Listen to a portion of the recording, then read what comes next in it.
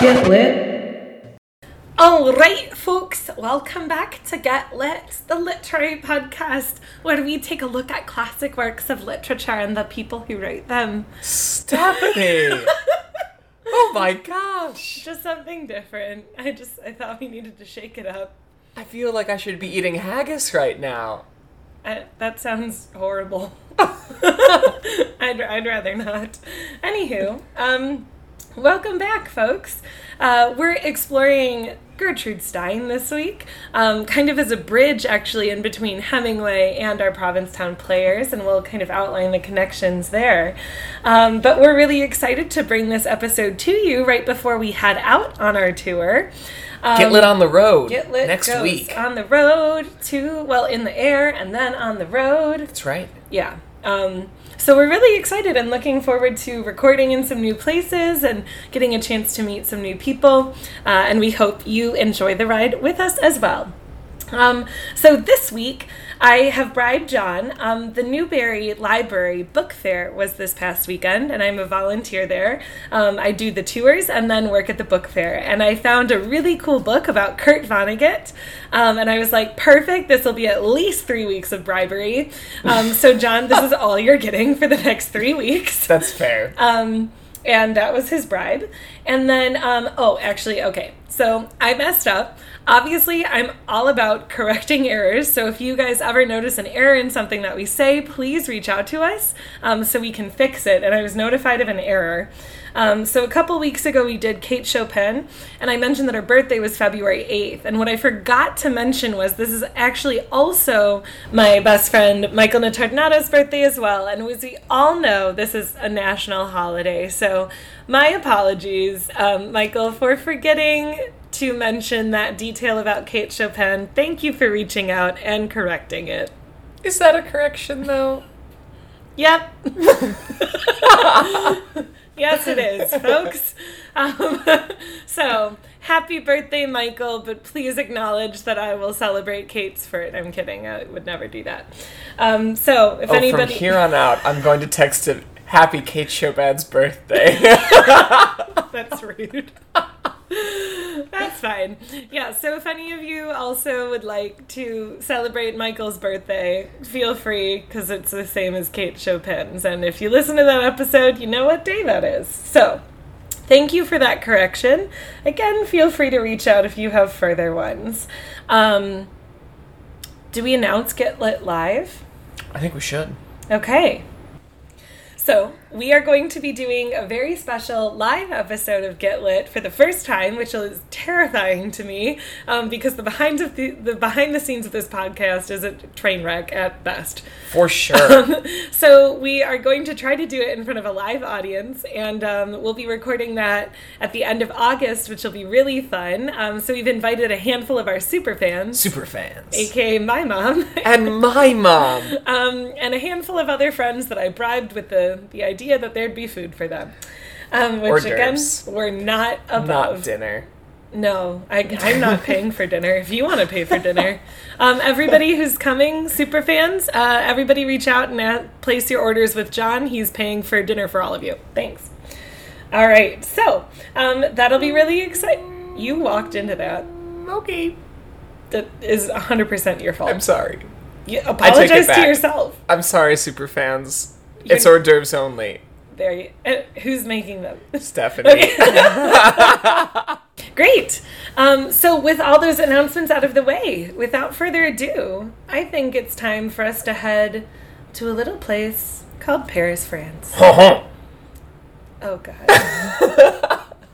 Gertrude Stein is born in Allegheny, Pennsylvania, which is just outside of Pittsburgh, on February 3rd, so roughly 5 days before Michael Notardnato, a.k.a. Kate Chopin's birthday. Is that our measuring stick from now on? Yes. How close in relationship it's measured to Michael's birthday. Okay. In 1874, making her an Aquarius. Very exciting. And she is the youngest of 5. She has 3 older brothers and 1 older sister, and she's the youngest. And her parents are both Jewish from Germany, Daniel and Amelia Stein. Her father was a businessman, and he also had real estate holdings. So they were upper middle class and did, like, Gertrude pretty much never worried about money, which is awesome for her. And she actually grew up speaking German and English at home, so she knew a couple different languages. When she was very young, only a couple months old, her parents were like, well, this is all that Pittsburgh has for us, so we're going to go to Europe. So they do. And As one does. as you do when you get tired of Pittsburgh. So she actually lived in Austria and Paris as like an infant into being a toddler. And then they decided that that was enough of that. And so they moved back and settled in Oakland, California. Holy cow, they're just crisscrossing the globe. Yep, wherever they want to go. So Gertrude grew up there, and she attends the First Hebrew Congregation of Oakland Sabbath School. And so although she has Jewish ancestry, her parents didn't actually raise her religiously Jewish speaking. I'm sure there were traditions involved. And one of her more famous quotes that I think people know Gertrude Stein, I think, for fostering the work of others as opposed to writing her own. But she was very prolific in writing of her own work and experimenting with it. And her quote about Oakland is that she believed that there is no there. Yikes. I know. So clearly was not pleased with the cultural offerings that Oakland had.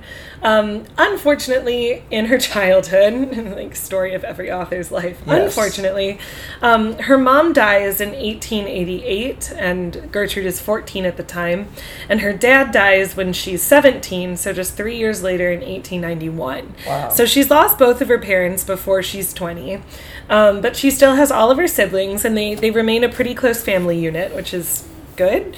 Yeah. Good. So her brother Michael kind of takes over the family at that point and makes sure that everybody has what they need.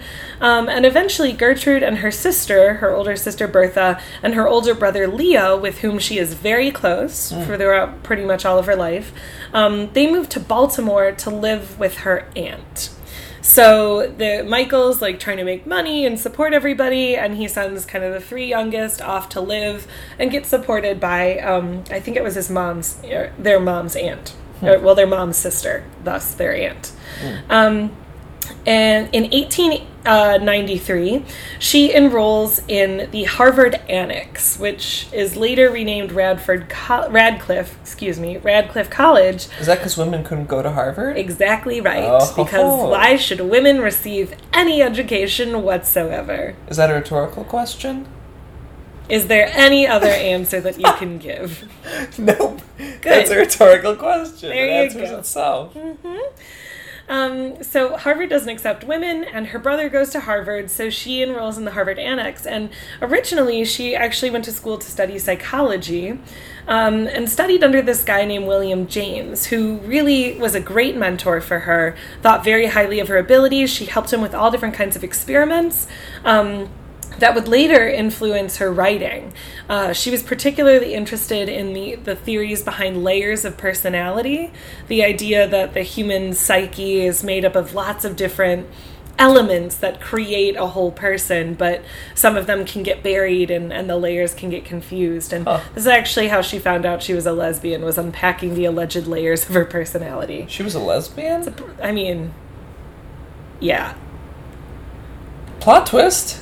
Is it? I don't think so. Okay. So she explores these layers of personality while working with William, and he encourages her, actually, after she graduates, to go to med school. And she's like, okay. So she goes to Johns Hopkins Medical School, but she makes it through a couple years and starts to fail her classes, and she's like, no, this is not for me. So she actually quits, and she doesn't get her degree conferred. It's just med school is not for her. So she really doesn't know what to do. She's like a med school dropout. She's very intelligent and very has lots of wonderful skills, but is kind of listless and doesn't know what to do. So her brother decides to move to Europe. He starts in London and then Paris, and she decides to go with him because where better to find yourself than not where you are. Yeah. Yeah, let's write that down. Yes. That's a good quote. Right? That's deep. What better way to find yourself than not where you are? Someone unpack that. Yeah. Students, if you're listening, extra credit if you write a rhetorical analysis on that quote. Thanks. From myself. Okay. So, her older brother also is actually in Europe at this point. So, like, they're all just, like, touting, you know, all these different locations that they lived. And he is an art collector. And this is, I think, one of the things that Gertrude Steiner is really known for is her influence in art. And understanding of it and love of it. So Michael is an art collector and lives just a couple blocks away from where she and Leo are living, and they start to kind of collect art themselves. So together they work and they purchase things by Gauguin, Cézanne, Picasso, Matisse, all these like insane... A who's who of art. Yeah, who's who Yeah, of art. who's who of painting. Impressionists, especially. Right. And so because, right, I guess at that time, our modernist movements are really just starting to develop, because this is very early. I think this is like 1903. So we're not right yet at modernism, but the Impressionists have been around for long enough where their work is valuable. So, you know, they're the heavy hitters. Nice. So right around, 1903, this is when Gertrude starts her famous salons. And this, again, is something that people associate with her. She hosted these... She says hair on the side? What? Salon? Oh. For you, sure. Salon. No! Great question, John. I'm so glad you asked. A salon was actually a group of people that would come together to discuss wonderful ideas like literature, politics, art movements, philosophy, culture, It's a club. It's a club. Okay. And she would host these salons out of her apartment, 27 Rue des Fleurs in Paris. And you can still go. There's a plaque on the building there today. So if you're ever in Paris, you can stop by and see where she hosted these salons. Nice. And they were spaces in which she really encouraged these intellectual discussions. And she was kind of really the lady of these, nights. People would come to hear her thoughts and hear her opinions and critiques and discuss with her. Good for her.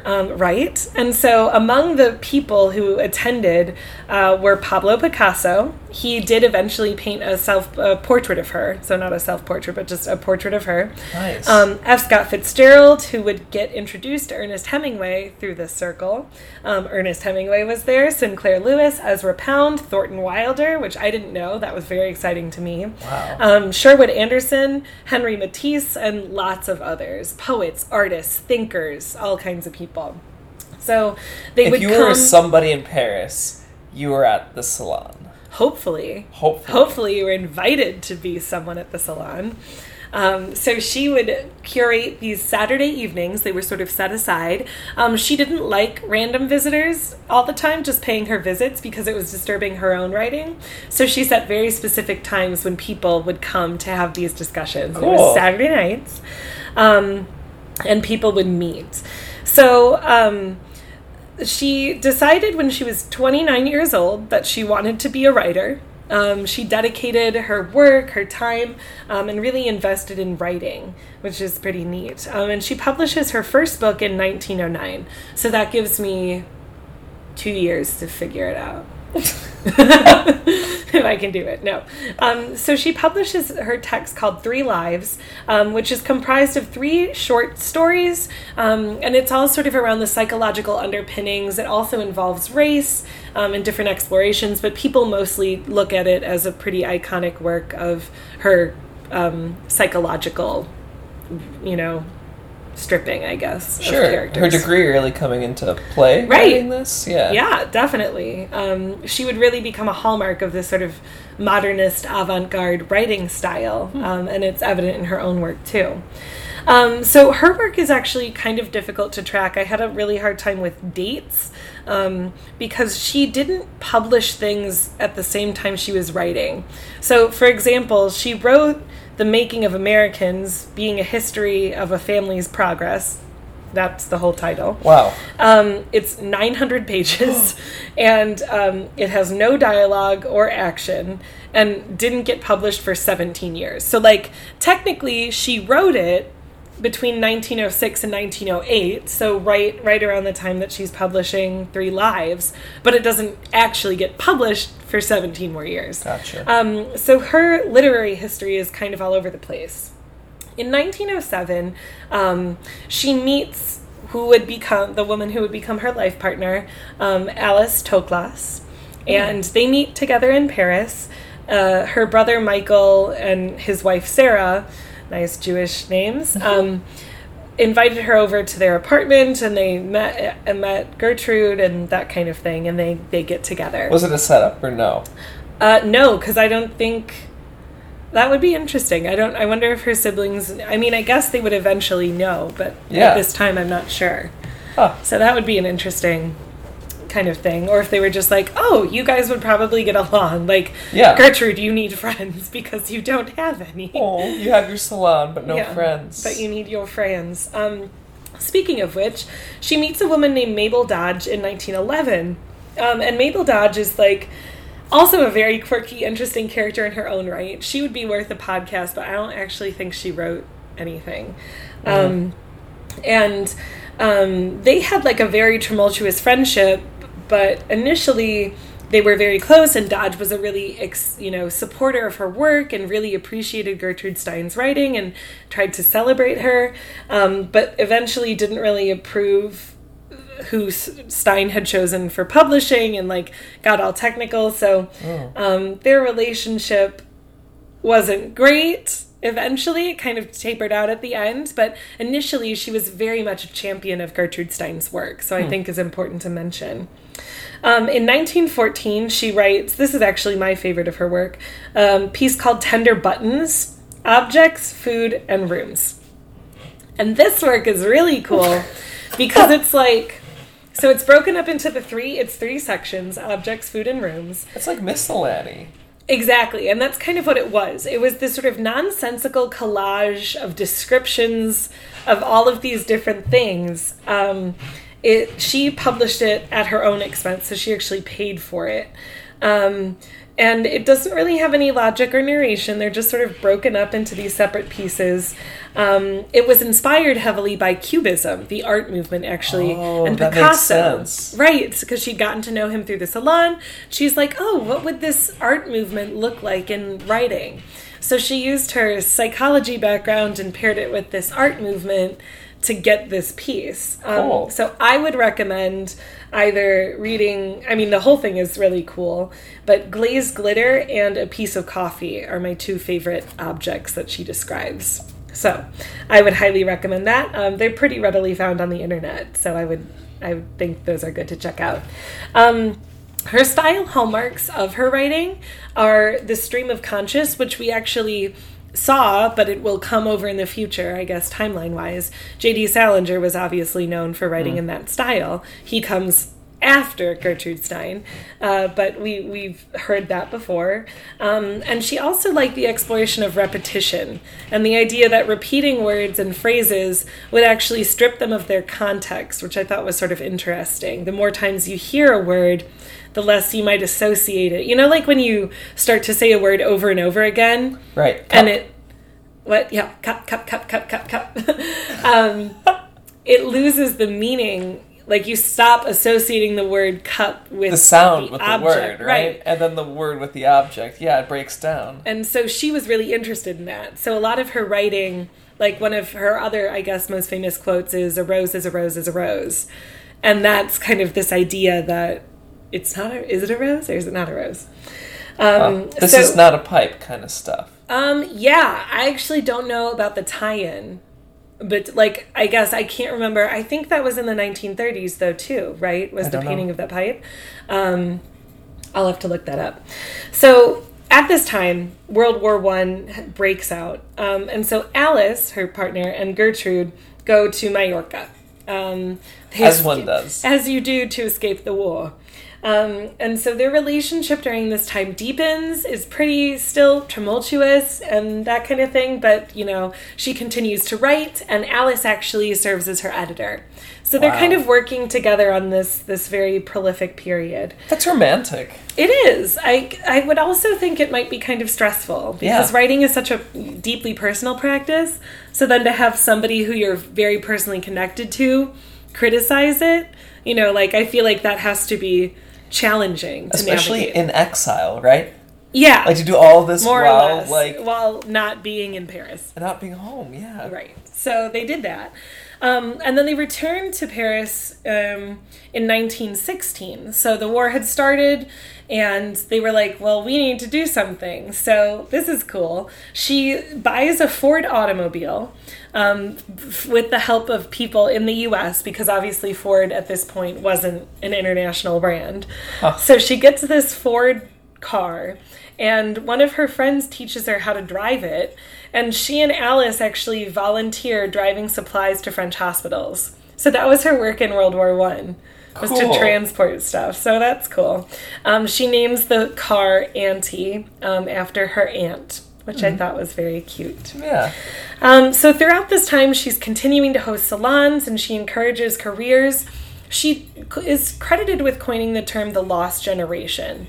During this time, writers like Hemingway and Fitzgerald were too young to really be involved with the war, but didn't really have anything to fight for. They were kind of listless and didn't really know what to do. And so she called them, I don't know, fondly or not fondly, you know, the lost generation. I think it speaks to the fact we so often overlook the big impact that World War I had on, like, people's perception of life. Like, you look at the Dada movement in response to what they thought was just this, the largest, the war to end all wars, all this senseless violence. I mean, and the out of Great that... War. Just kidding. No, but that's what they call it, right? I know. And out of that, like, you understand maybe why she's calling it the lost generation. Yeah. It's lost innocence, almost. Which I think is maybe that's a dual meaning of the word. Because I think initially that wasn't exactly what it was the sense of loss of innocence, because could you only really see the sense of innocence being lost after the occurrence of the loss, aka the Great War. So I think that's a good connection to make, is that these words over time have adopted much more significant meaning than maybe originally intended, which is kind of cool. And so this actually, that's a good transition. In 1926, so war is over at this point, life is getting back to normal, whatever. She's invited to lecture at Oxford and Cambridge. And this was really cool. This I didn't know. She was arguing when she came to do these lectures that culture and art contexts affect the way that a literary work is written and read. And she argued that writers and readers don't always have the same idea about what that context means.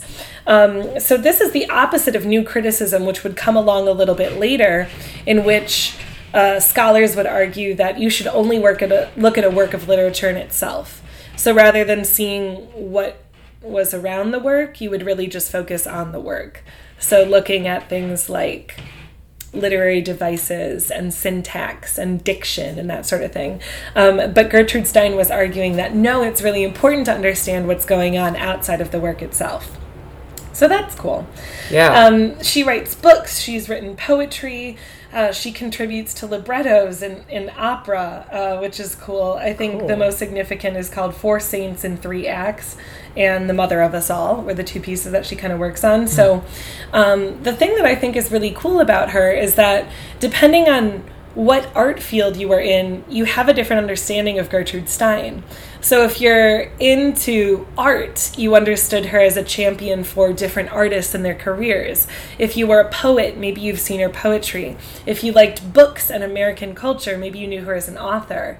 But then she's also, if you're like an obscure theater student looking for something weird to do in your black box at your college, maybe you knew her as a playwright as well, because she's written some one-acts, too. It's a Renaissance woman. Yeah, self-proclaimed genius, actually.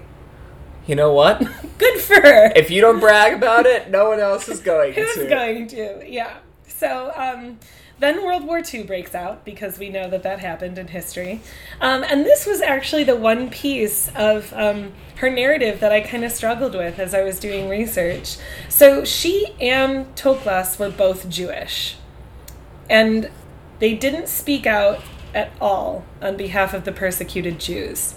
They escaped to the countryside in the Rhone-Alpes region of France. And it's said that they kind of avoided persecution by the different regimes because they knew somebody who was on the inside that could kind of keep them safe.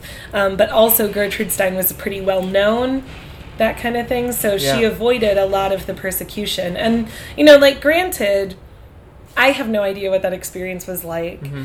And I can't, speak to her experience at all, but I was just sort of a little shocked because she was such an advocate for women's rights and education.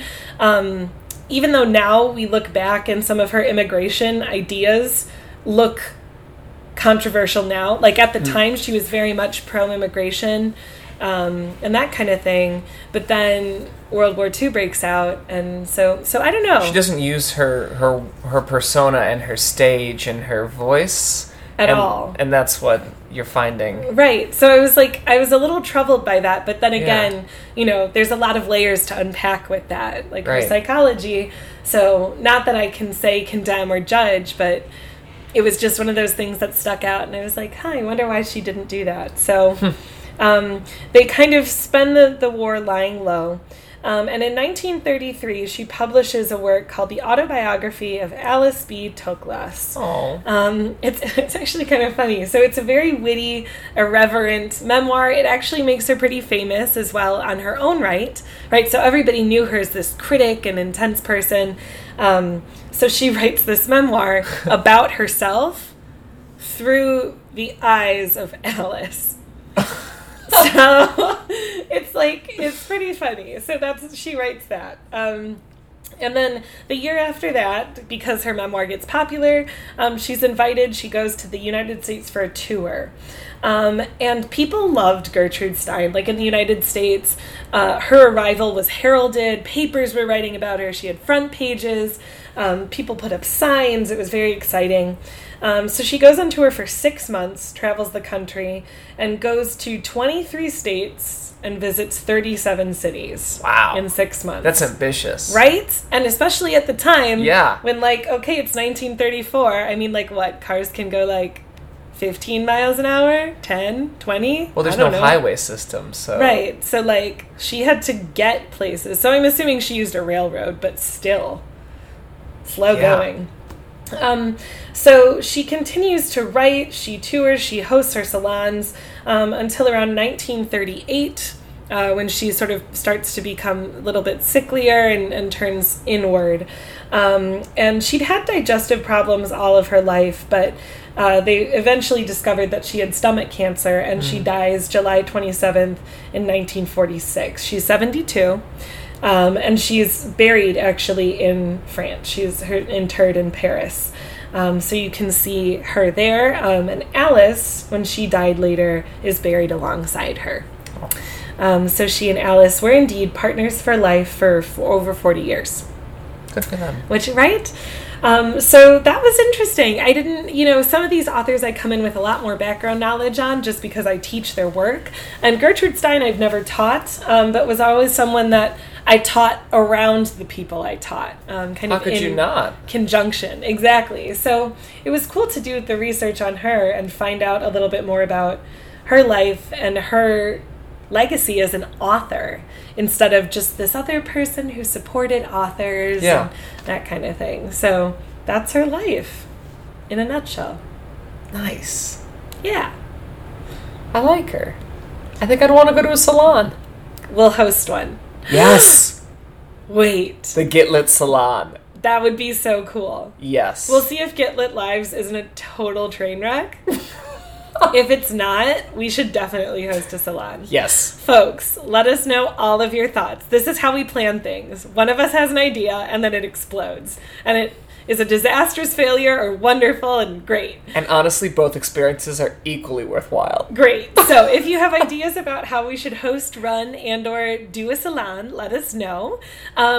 Continue to share us. We've really enjoyed the dialogue that we've had with different folks on social media and all kinds of stuff like that. So thank you so much for the support. It really means a lot to us. It's always really cool to see. So please, if you feel that you would like to share us and get the word out there, or let us know what we're doing wrong. We're happy to find out. Constructive criticism, please. The birthday was constructive. Anyway, great. So we look forward to going out on tour, and we'll see you guys in Provincetown. Thanks, as always, for keeping it lit.